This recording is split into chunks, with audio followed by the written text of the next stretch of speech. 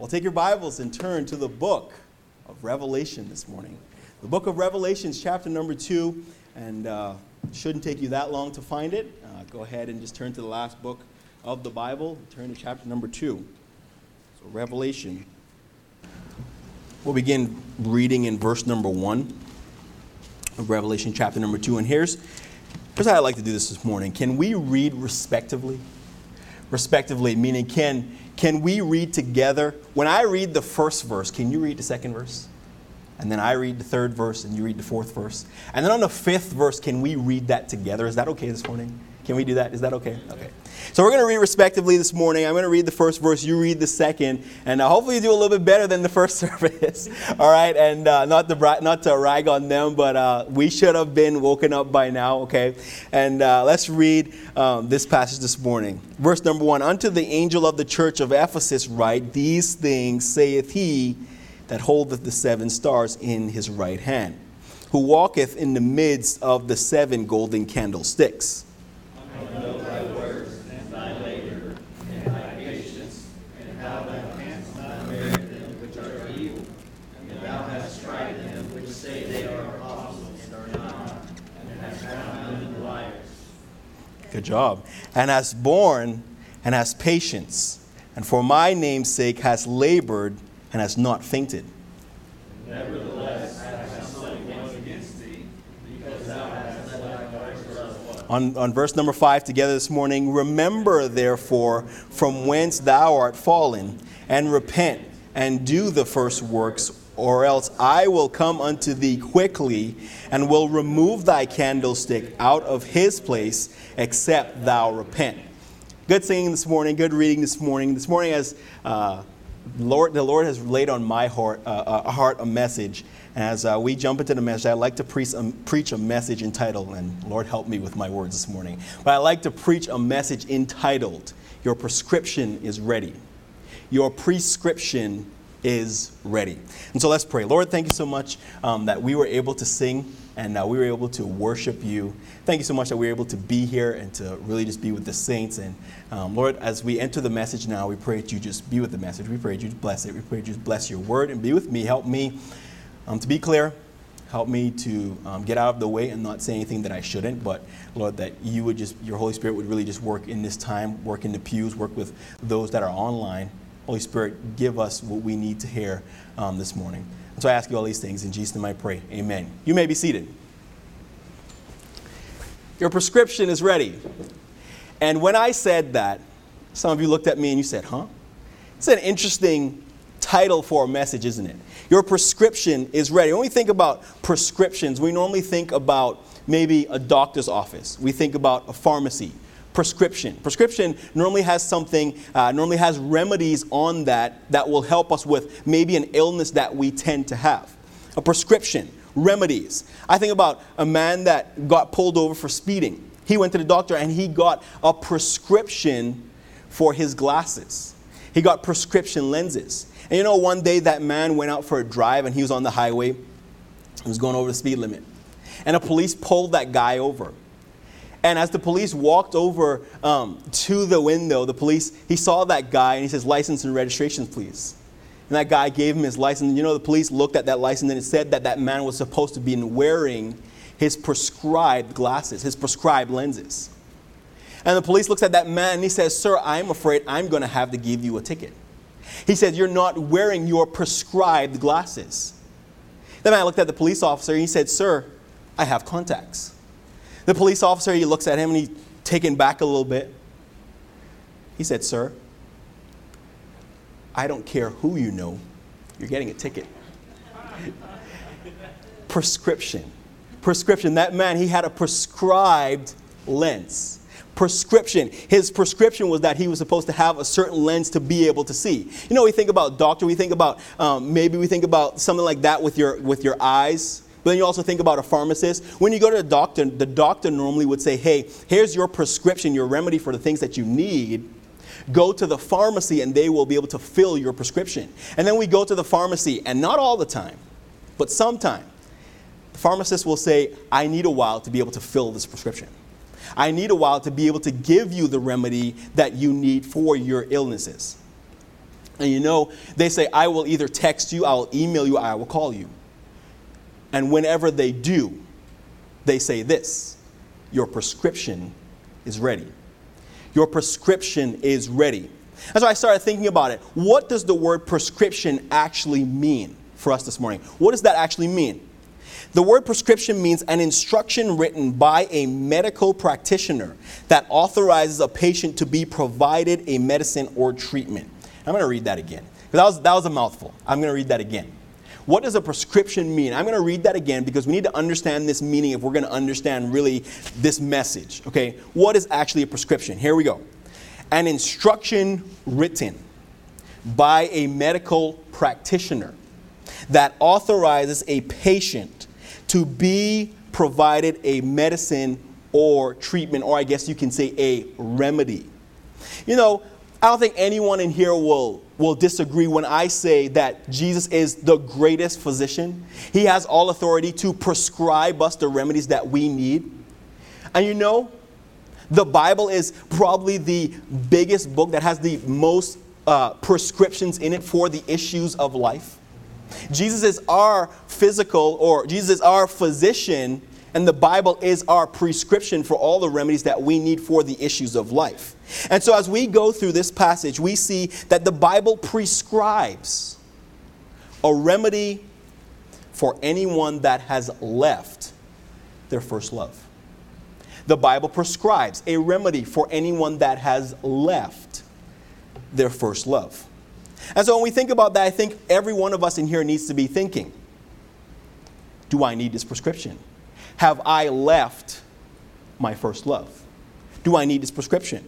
Just as we go into our passage today, we see that this letter that we're currently in and we're reading is the letter to the church at Ephesus. Now let's back up and let's think about the book of Revelation. The book of Revelation was written by the Apostle John. You see that in Revelation chapter number 1, verse 1. The Bible says, the revelation of Jesus Christ, which God gave unto him to show unto his servants things which must shortly come to pass, and he sent and signified it by his angel unto his servant John. And then in verse number 9, the Bible says, I, John. So we see that John is the one that's writing the book of Revelation. And I like John. John is described in the Bible as the disciple whom Jesus loved. And I'm not going to get into that in detail with that today, but I think there was a candidate here that should have been able to see the revelation of God, and it is John, the disciple whom Jesus loved. And so the Bible says that John is the writer, but John is also given instructions. In verse number 11, the Bible says, saying, I am Alpha and Omega, the first and the last, and what thou seest, write in the book. John was given instruction by Jesus to write whatever he sees. He was given instruction. He says, write whatever you see, and then look at what else he's supposed to do, and send it unto the 7 churches which are in Asia. And so we're not going to go too in depth with who these 7 churches are, but we're going to list them. We're going to try and identify them. In that passage, you'll see them. But we see the church at Ephesus, Smyrna, Pergamos, Thyatira, Sardis, Philadelphia, and the church of Laodicea. But we're not going to talk about those other churches. We're going to talk about the first one. We're going to talk about the church at Ephesus. What was it that Christ told John, hey, when you see this, write this to the church at Ephesus? We're going to look at this. This letter to Ephesus. We see 5 descriptions surrounding this letter. 5 descriptions by way of introduction. 5 descriptions. We see, first of all, the description of the physician. When we go to the doctor, that's how it happens, isn't it? They tell you, they say, go into the room. The doctor will be with you shortly. And that doctor comes in and he says, hi, my name is so-and-so. I will be your doctor for today. And we look around that room and maybe we see a plaque that says PhD here, PhD there, or we see degree here. And he says, I've been doing this for a while now. And he gives you an introduction about himself. Well, we see the description of the physician. Look at verse number 1. The Bible says, unto the angel of the church of Ephesus write, these things saith he that holdeth the 7 stars in his right hand, who walketh in the midst of the 7 golden candlesticks. You know what Jesus is telling this church? Hey, I have authority. I am qualified to tell you what I'm about to tell you. I am qualified to give you these remedies that you need. And Jesus, he certainly is. I don't think anyone in here would disagree with that. He is the great physician. We've seen so many instances in the New Testament specifically of where Jesus healed someone. He's the greatest physician that ever lived. And so Jesus is telling this church, he says, hey, I'm qualified. Here's who I am. He says, I'm the creator. Look in verse number 1. He says, these things saith he that holdeth the 7 stars in his right hand. He says, I have the power to hold the 7 stars in my right hand. He says, I'm the creator. I am qualified to tell you these things. But he says, you know what? Look at what I do. That's who I am. Look at what I do. He says later on in that verse, who walketh in the midst of the 7 golden candlesticks. Now that golden candlestick represents the church, or at least the light that is in the church. And Jesus says, I am the one that holds that light that is in the church. And as a church, we are supposed to be a light and example. He says, I am the one that holds that light. I am the center of the church. You know, he said that to Peter. He says, upon this rock, speaking of himself, will I build my church. And today, it's because of Jesus. Jesus holding the light of Victory Baptist Church. And so he says, I am qualified. I'm the creator. I am qualified. I'm the reason why that church is even standing. Why your light hasn't even, I hold that candlestick for you. And so he says, here's my description of who I am, and I can tell you what to do. The description of the physician. But then after that, doctors, they butter us up, don't they? We go to the doctor and they say, I am so-and-so. And it said, we've ran a check on you and your vitals look good. Right? And you're doing good. Your heart looks healthy. You're doing good.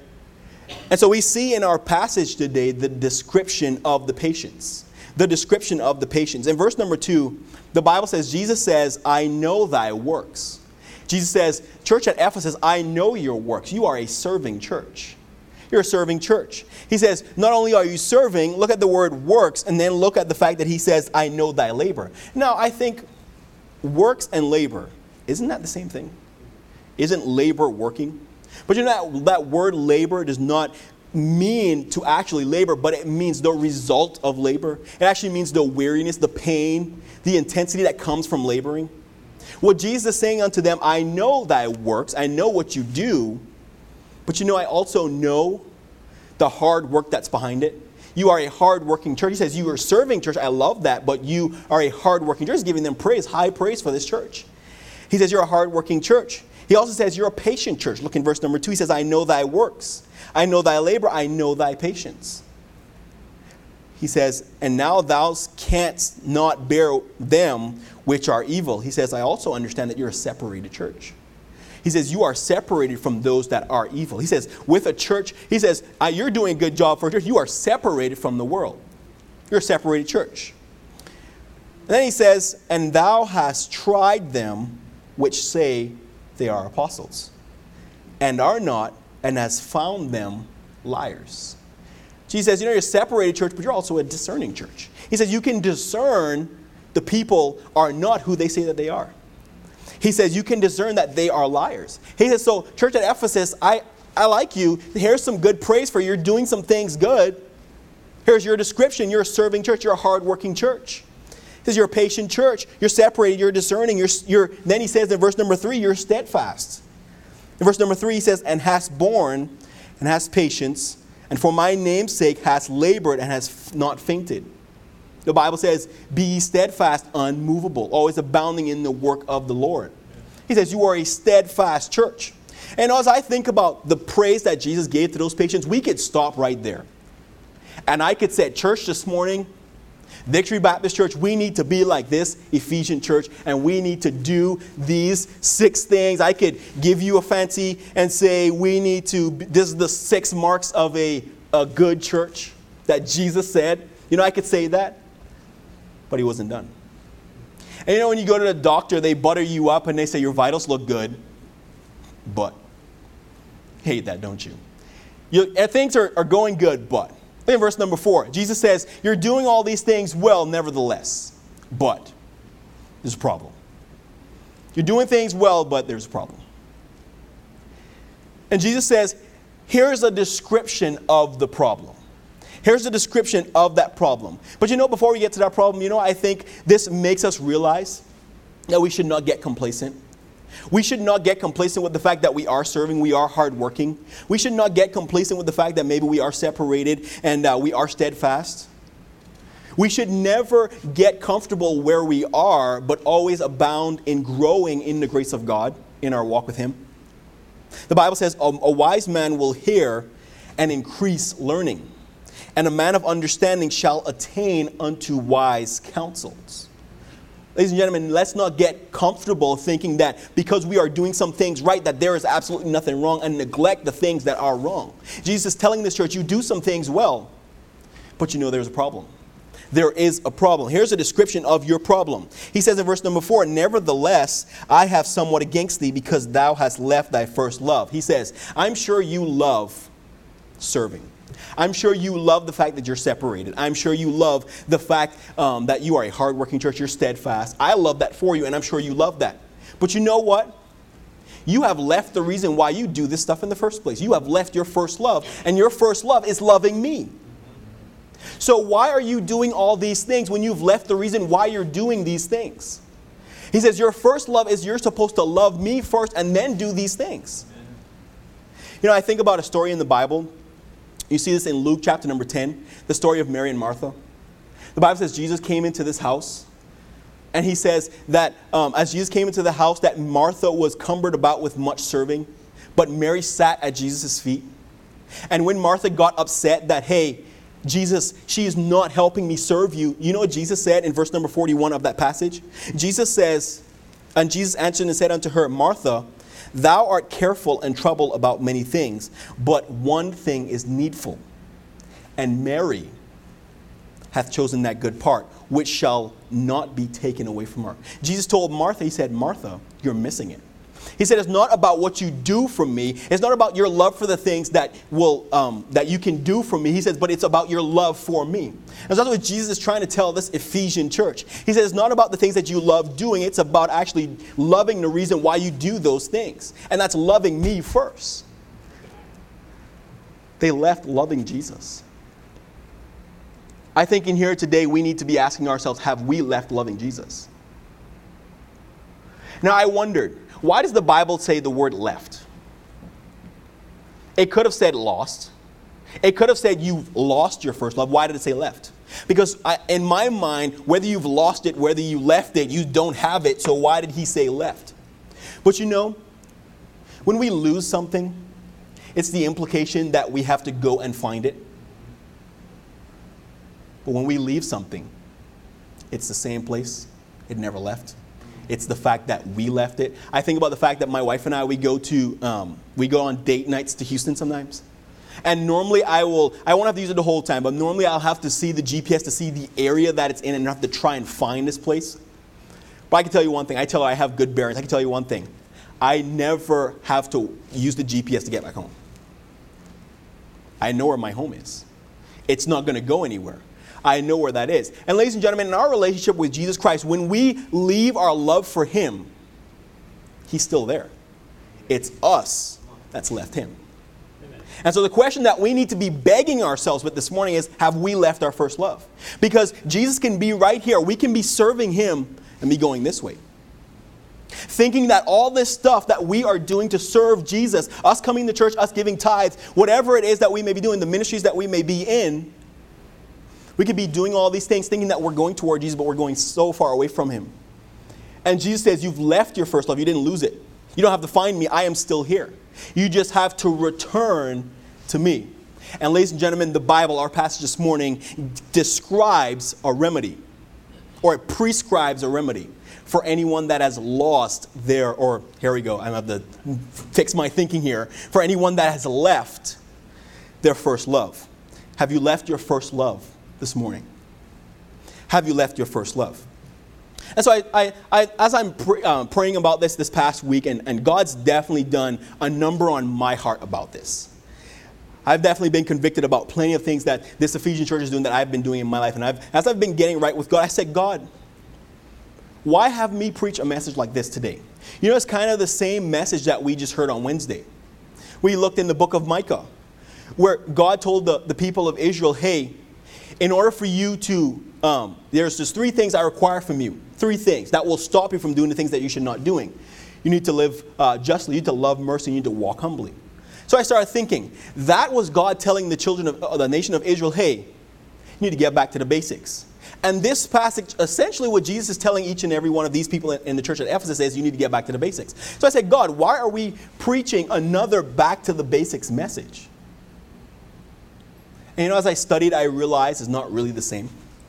Because as we live justly and love mercy and walk humbly, the reason why we should do those things in the first place is because of our love for Jesus. And so I said, well, God, is it the fact that we need to get deeper? God said, yes. Yes, Victory Baptist Church needs to know that they need to get back to the basics of what they need to do for God. But even deeper than that, they need to get back to the basics of loving God in the first place. And so it, again, sparks a question in my mind. Why have me preach it in this order? Why then have me preach what we should do and then have me preach on Sunday why we should do them? I started thinking, have you ever seen the movie Star Wars? They come out with episode 4, episode 5, episode 6. And it came out with episode 1, episode 2, episode 3. And the creators of that movie, they did that so when you saw episode 4, 5, and 6, you can get the background context of why the things happened in 4, 5, and 6, and it gave you a better understanding of the story. Did it not? And I think today what Jesus is trying to say is we need a better understanding of the things that we need to do. We need a better understanding of why we need to do the things that we need to do. We need to return to our first love. And so, as any doctor's visit, you have the description of the physician. You have a description of the patients. You have a description of the problem. But then the doctor says, after he tells you that problem, he says, here's your prescription. Here's some remedies that will help you to feel better. And ladies and gentlemen, in our passage today, we see a description of the prescription. We see a description of the prescription. And so as we enter the message today, ladies and gentlemen, I would like us to see 3 helpful remedies that will help us to return to our first love. 3 helpful remedies that will help us to return to our first love. So if you're taking notes, 3 helpful remedies today that will help us to return to our first love. Jesus wastes no time with this. He says in verse number 4, nevertheless, I have somewhat against thee, because thou hast left thy first love. And waste no time saying in verse number 5, first of all, if you're going to return back to your first love, what you need to do is remember. He says you need to remember. The Bible says that anyone, the prescription, the remedy for anyone that has left their first love is that we need to remember. But here's the thing. Remembering is not always easy, is it? It's not always easy. We're prone to forget. We're prone to forget. I heard a story one time about this old couple. And this couple, they went to the doctor. And they said to the doctor, we have been having problems with our memory. And the doctor said, okay, because you've been having problem with your memory, I will prescribe you something. Here's what I'm going to prescribe for that loss of memory. He says, write everything down. He says, that's your remedy. He says, if you want to remember everything that you have been forgetting, he says, write everything down. And so one day, this old couple, they go home, and they're on the couch. And grandma, she's sitting there, and she says, you know what? I want a bowl of ice cream. Grandpa says, bowl of ice cream. Got it. He starts to get up and starts to walk away. She says, aren't you going to write that down? Says, no. Bowl of ice cream. I got it. Grandma says, okay. Well, I want 1 scoop of vanilla, 1 scoop of chocolate. Grandpa says, okay. He starts to turn around and go to the kitchen. Grandma says, aren't you going to write that down? Grandpa says, no. Bowl of ice cream, 1 scoop of vanilla, 1 scoop of chocolate. Grandma says, okay. Okay. Well, I want whipped cream, I want you to add some fudge, and I want a cherry on top. Grandpa says, okay. He goes, turn around. Grandma says, okay, surely you're going to write that down. He says, no, I got it. You want a bowl of ice cream, scoop of vanilla, scoop of chocolate, whipped cream, fudge, cherry on top. Grandma says, okay, got it. 15 minutes goes past, and Grandma can hear in the kitchen pots and pans banging. She can even hear sizzling on the stove. Grandpa comes back into the room with a plate of bacon and eggs. Grandpa gives that plate of bacon and eggs to Grandma. Grandma looks at that plate. She looks at him.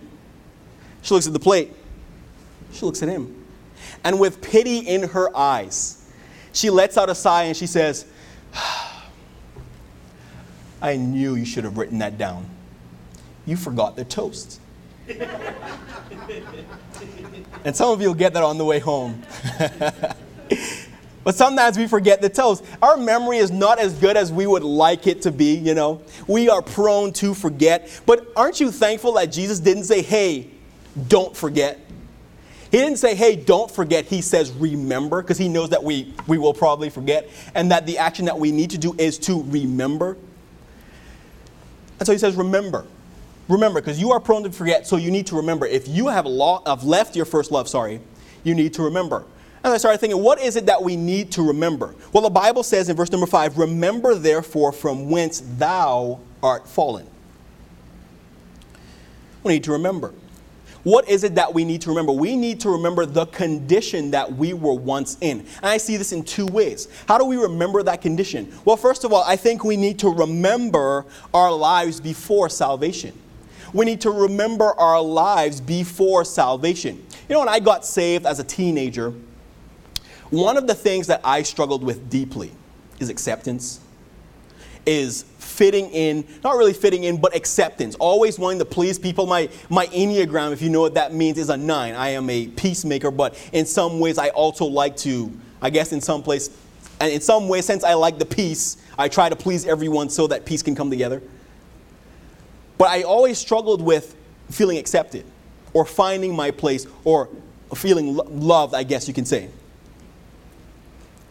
But you know, I would not go back to that place for anything in the world. And when I remember where I once was, you know, it helps me to be very thankful for where I am right now. He says you need to remember. You need to remember. The Bible says, I remember the days of old. I meditate on all thy works. I muse on the works of thy hand. That word muse, I meditate on the works of thy hand. He says you need to remember the condition that you are in. You need to remember where you were before you got saved. I also think we need to remember what it was like after we got saved.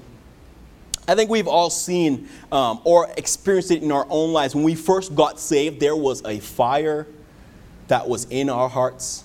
Or we've seen someone that they first get saved and there is a fire that is there. Why? Because once we realized that, hey, I was on my way to hell, and I asked Jesus Christ to save me, and I am no longer going to hell, but I'm going to heaven. That does something for us. That changes us. That gives us a fire. That wants us also want to spend more time with God. As I think about that, when I first got saved, that's how I was. When I first got saved, I wanted to learn more about who Jesus was. That was me.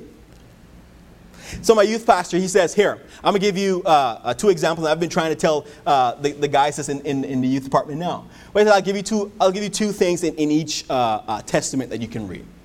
He says, I'll give you 2 in the Old Testament, 2 in the New Testament. He says, in the Old Testament, go ahead and read the book of Psalms for encouragement. If you ever want to be encouraged, go ahead and read the book of Psalms. I completely agree with that. He says, if you want wisdom, go ahead and read the book of Proverbs. I completely agree with that. He says, those are your 2 in the Old Testament. In the New Testament, if you want to learn more about the Jesus that you just trusted in, he says, go ahead and read the book of John. Here we go. We got John back in the picture. John, the disciple whom Jesus loved. Because John gives a description of Jesus in the book of John that none of the other Matthew, Mark, and Luke writers of the life of Jesus wrote about. He has a different outlook. And he says, read John. He says, and then if you want assurance of that salvation, if you want to know more about that decision that you just made, he said, read the book of Romans. And so I had my step process, if you will. Read Psalms in the morning if I want encouragement. Read Proverbs in the morning if I want wisdom. Read John in my spare time, and read Romans in my spare time, or at night if I want to learn more about Jesus and learn more about who he is so I can apply it to my life.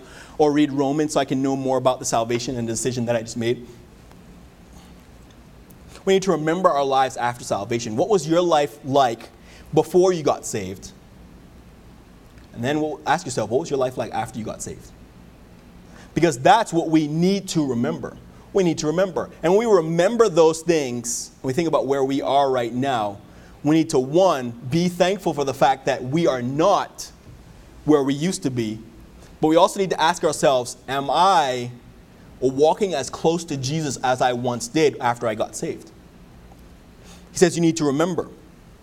The Bible says, remember his marvelous works that he hath done, his wonders and the judgments of his mouth.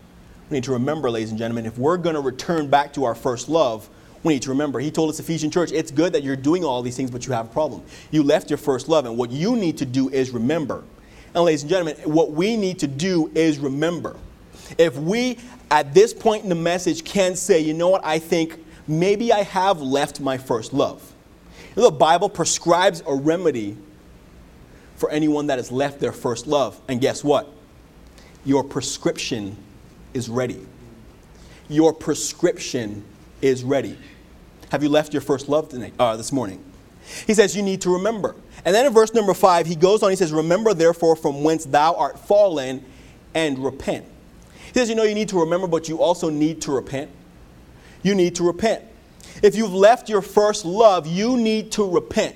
And that word repent there means to change one's mind or to think differently, to reconsider. And you know, we need to maybe stop and to think about what we are actually doing. And we need to repent. We need to reconsider. And I see this. What do we need to repent of? Well, number one, we need to repent of our belief. We need to repent, just like this church at Ephesus, we need to repent of the belief that, hey, I've been doing good. There's actually nothing wrong with me. I'm serving. I'm working hard. I am steadfast. And I am separated from the evil that's out there. I have discernment. We need to repent. Jesus says we need to repent of that belief. Why do we need to repent of that belief? The Bible says every way of a man is right in his own eyes, but the Lord pondereth the hearts. It's not about what we believe. We can think that we're all good. We can think that we're the greatest person on earth, but guess what?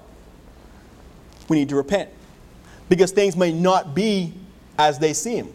I'm sure this church at Ephesus, when they got this letter, they thought to themselves, we're doing good. See, Jesus is praising us. And then when you get to the problem, then they say, oh, woe is me. And so, ladies and gentlemen, this morning we need to think to ourselves, is actually woe is me. We need to repent of our beliefs. But you know, when we repent of our beliefs, we also need to repent of our behavior. When we reconsider the things that we have been doing, you know, we need to think about the things that we have been thinking, that thought of, hey, I'm doing good. We need to repent of what we've been doing because of that thought. We need to repent of our behavior. The Apostle Paul said, now I rejoice, not that ye were made sorry, but that ye sorrowed unto repentance. Not that I repented with my belief, but that repentance of that belief in turn forwarded to repentance of what I am actually doing. We need to repent in our behavior. The Bible says, draw nigh to God, and he will draw nigh to you. Cleanse your hands, ye sinners, and purify your hearts, ye double-minded.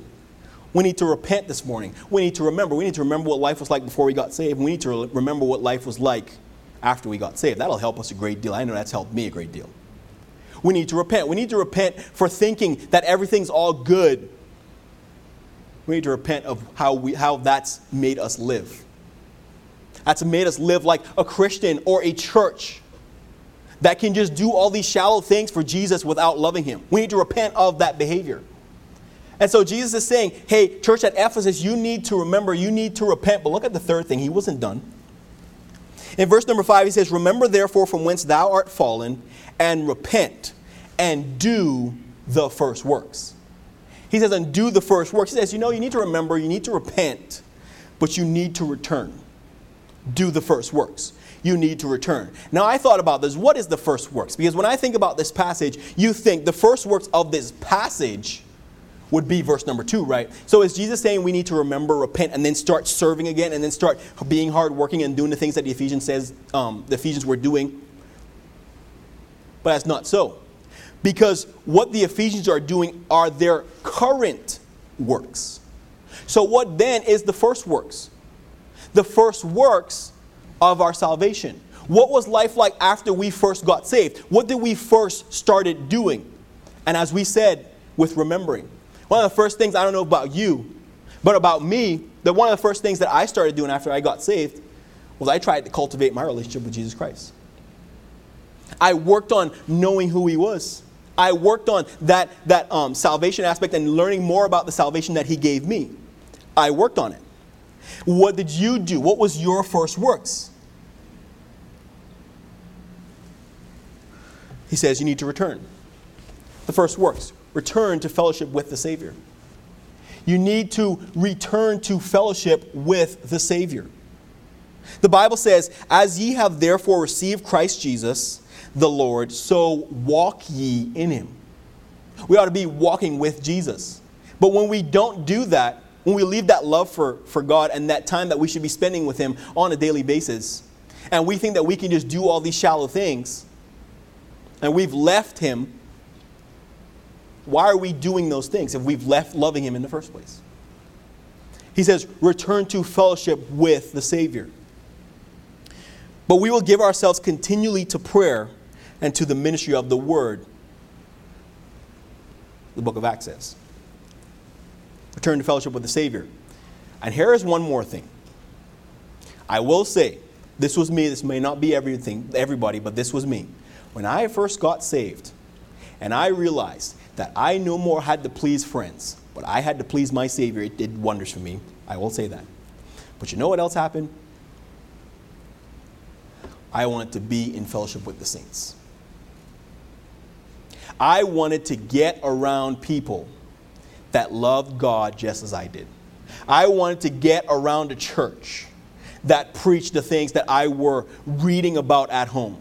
I wanted to see a people that could show me more about what I should be doing in my life. You want to know why? Because the Bible says, let us consider one another to provoke unto love and to good works. I wanted to get around God's people so I can be provoked unto love and to good works. And yesterday, I think about our pastor as we're praying for him yesterday on Facebook. The Williams, Brother Billy and Ms. Valerie, they posted, hey, church family, let's get together and let's pray for our pastor. And we had a numerous amount of people praying for pastor yesterday at 10 o'clock, 10 a.m. Some people that didn't even comment on the post, I found out later that they were praying for pastor. You know what that was? A provoking unto love and to good works. And it wasn't here, it was on Facebook. On Facebook. Fellowship, so that means we can fellowship on Facebook, huh? Isn't that interesting? But provoking unto love and to good works. That's the definition of provoking one another unto love and to good work. Provoking us to pray for our pastor. The Bible also says, not forsaking the assembling of ourselves. It shouldn't be anything odd that we would come to church today and spend time with one another after the service and talk to one another and say, hey, how's your week going? Hey, what did you read in your Bible? Hey, how's your ministry going? Hey, is there anything I can pray for? Because we do that here in the service, don't we? We're here together and we sing songs unto God. But we also pray together. It should be like nothing for us to provoke one another unto love and to good works. We need to return to fellowship with the saints. Return to fellowship with the Savior. Maybe you have it by now. Maybe you can actually say, okay, maybe I'm getting it. Maybe I have left my first love. If you have, the Bible prescribes a remedy for anyone that has left their first love. And guess what? Your prescription is ready. Your prescription is ready this morning. We need to get back to fellowship with the saints. You know, the Bible says, wherefore comfort yourselves together and edify one another, even as ye also do. We ought to edify one another. But you know what other verse I think of? I think of a verse in Proverbs where it says, iron sharpeneth iron. We ought to be sharpening one another. And don't get me wrong, I am not saying that if someone is not here today, they are missing fellowship with the saints. I understand everything that's going on with this coronavirus and everything was going on with the fact that some people may have underlying conditions. I am not ignorant to that fact. I know that fact. And I'm not trying to, if anyone's watching by way of live stream, I'm not trying to guilt anyone and say, hey, you need to get back to church. What I am saying, if we are able to come to church, we need to be in church. Because it's when we think we don't need to come to church, that's exactly when we need to come to church. It's when we think we don't need to spend time with our Savior. We don't need to be in fellowship with our Savior. That's exactly when we need to be in fellowship with our Savior. We need to remember. We need to repent. We need to return. Do you need to do those things? Do you need that prescription tonight? Because if you do, your prescription is ready. You don't have to wait. Your prescription is ready. And so with any doctor, the doctor gives you a prescription, right? First of all, we had his introduction, I'm so-and-so. We had, oh, your vitals look good, everything's going good, but there's a problem. And then he goes ahead and he says, now, here's what's going to help with that problem. Here is the remedies for that problem. Then you know what the doctor says? But if you don't take these prescriptions, if you don't take these remedies, what do they often say? Things will get worse. The doctor says, if you don't take these remedies, there will be peril. And ladies and gentlemen, in our passage, our fifth description, the description of the peril. The description of the peril. You know what Jesus says in verse number 5? He says, remember therefore from whence thou art fallen, and repent, and do the first works. And he wastes no time saying why they need to do these things. He says, or else I will come unto thee quickly, and will remove thy candlestick out of his place, except thou repent. Candlestick out of the church. He's going to come and remove that, he tells the Ephesian church. What does that mean? Well, as a church, we are to be a light and example. You know, in Matthew chapter number 5, Jesus said, ye are the light of the world. That applies to every Christian and even to the churches.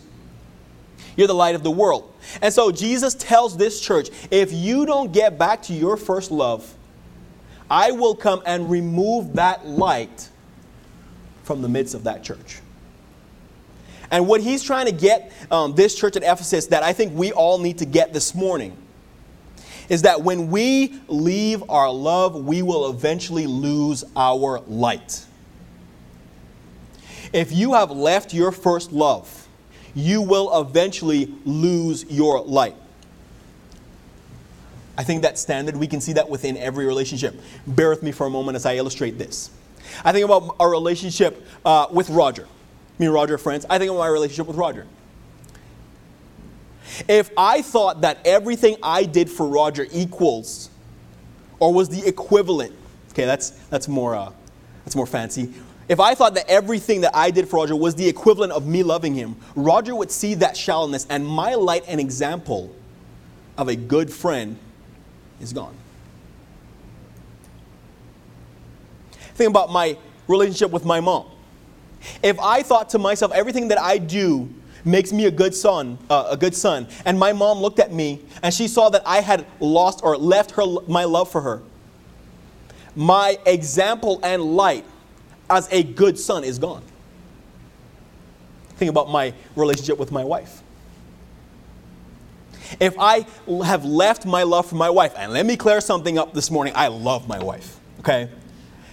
But if I have left my first love for my wife, and if I think that everything that I do for my wife equals my love for her, she will see that shallow works, and my light and example of a good husband is gone. Ladies and gentlemen, Jesus sees our shallow works. And if we are not in love with him, he sees that shallow works. And we are risking our light. We are risking losing that light. Have you left your first love this morning? I think we should all be able to answer that question for ourselves by now. We should all be able to answer that question. Have we left our first love? If we have, your prescription is ready. Your prescription is ready. But you know, as I think about the prescription, as I think about what a prescription actually does for us, you know, a doctor tells you, hey, when you take these prescriptions, you need to take 2 a day. You need to start taking them, maybe they say tomorrow, you need to start taking them even today. Ladies and gentlemen, there's one thing that we need to understand. Your prescriptions will never help you if you don't take them. If you don't take your prescriptions, they will never help you. Now, why do I say that? Because I think sometimes we come to church and we hear a message like this, where God is clearly saying, hey, this is what needs to be done. You know, we sit in our seat and we say, I'll take care of it later. But when we go to the doctor tells them, hey, if you take this later, you are risking things getting worse. Why are we risking today, ladies and gentlemen, things getting worse? Are your prescriptions ready now? Your prescription is ready now. Why don't you do the things that you need to do to return back to your first love now? Why treat this like this is some fast food restaurant that is like this is takeout? Why do we do that? You know what I think we need to do this morning? If we recognize that we have left our first love, you know what I think we need to do? We need to come down to a good old-fashioned altar this morning, and we need to return to our first love. Jesus says, you need to remember. You need to remember what your life was before salvation and after. You need to repent. You repent of that behavior and that belief. I need to return. You return to the first works. Return to fellowship with Him and return to fellowship with the saints. Have you left your first love this morning? Because the Bible prescribes here in Revelation chapter number 2 a remedy for anyone that has left their first love. And if we think, because I know it is possible that there is someone in here that is thinking, this passage is not for me. If we think that that is the case, look in verse number 7. Go ahead. Look in verse number 7. You know the Bible says in verse number says, when Jesus said this, He says, he that hath an ear, let him hear. What the Spirit saith unto the churches. You know what Jesus is saying? Anyone that reads this letter, beware. This can happen to you. And ladies and gentlemen, let us not be ignorant this morning that this can happen to us. This can happen to us. And if we have left our first love this morning, this can happen to us. And if you recognize and if you say, honestly, I have left my first love. I think I got it down now. We're at the end of the message. I think I've gotten it down now. I think I've left my first love. Ladies and gentlemen, the Bible prescribes a remedy for anyone that's left their first love. How's your relationship with Jesus this morning? How's your love for Him? Are you just doing a bunch of things that you think equals your love for Him, or do you actually love Him? If you would say, yes, I think that is it. I think I need to come down to the altar this morning. I think I need to get things right this morning and not put them off. I think that is me. I have left my first love. Ladies and gentlemen, your prescription is ready. Miss Ruby, if we can get that up on the screen. Ladies and gentlemen, your prescription is ready. It is ready, and it's from the Bible. It is from Revelation chapter number 2. It is ready, and all you need to do is take it. But remember, your prescription will never do anything for you if you don't take them. So if you have left your first love today, the altar is open. The altar is here. Your seat is there. Take care of the business that you need to take care of. Get back to your first love. If you recognize that, your prescription, it's ready. Your prescription is ready. Let's pray.